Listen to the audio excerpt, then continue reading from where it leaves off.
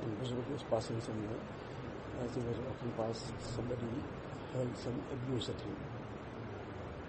They said some very derogatory things. So in any case, he responded by saying to the person, the thing is that you know very little about me, that is why you said so much. Had you known me fully, you would have said even more. So in any case, this is my reality, whatever I am, but you only know little about me. So he said this much, and he carried on.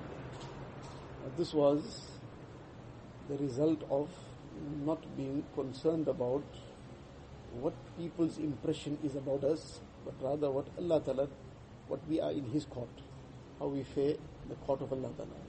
So they didn't get caught up in all these little things. This too, they made amal on the Hadith Sharif, min husni Islam al-mar'i tarkuhu ma la ya'ni.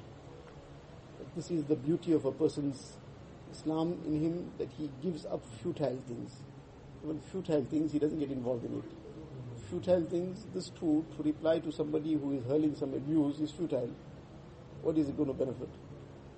One couplet in Urdu, the wording of the couplet is not in mind now, but the meaning of it is that if somebody is good, then anybody telling something about him, saying something about him which is wrong, which is evil, which is abusive, that won't make him like that.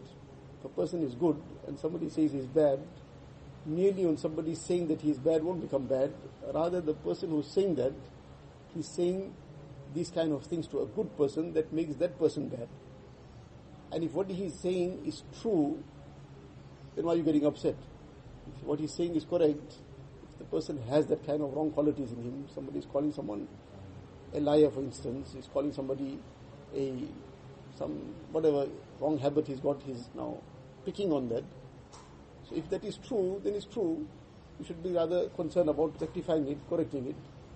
So if it is something that's wrong, that is incorrect, it's false, so what does it make? What difference it makes to the person who is good?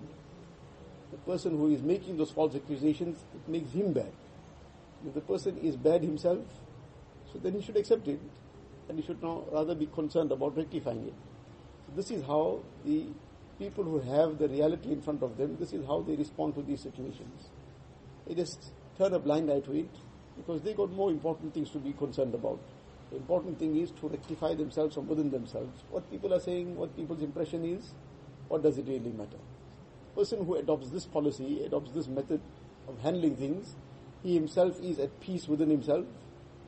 Being insan, that very, very brief moment, he'll feel perhaps some little feeling in his heart, maybe he might be affected by that slightly. But if he adopts this policy, all that will wash off within moments. And life will carry on very, very comfortable, very light. And if he adopts the opposite policy, he'll carry on his whole life trying to impress people, and he'll get irritated over everything, he'll become enraged over things, and he'll become even a worse person. Allah Ta'ala says.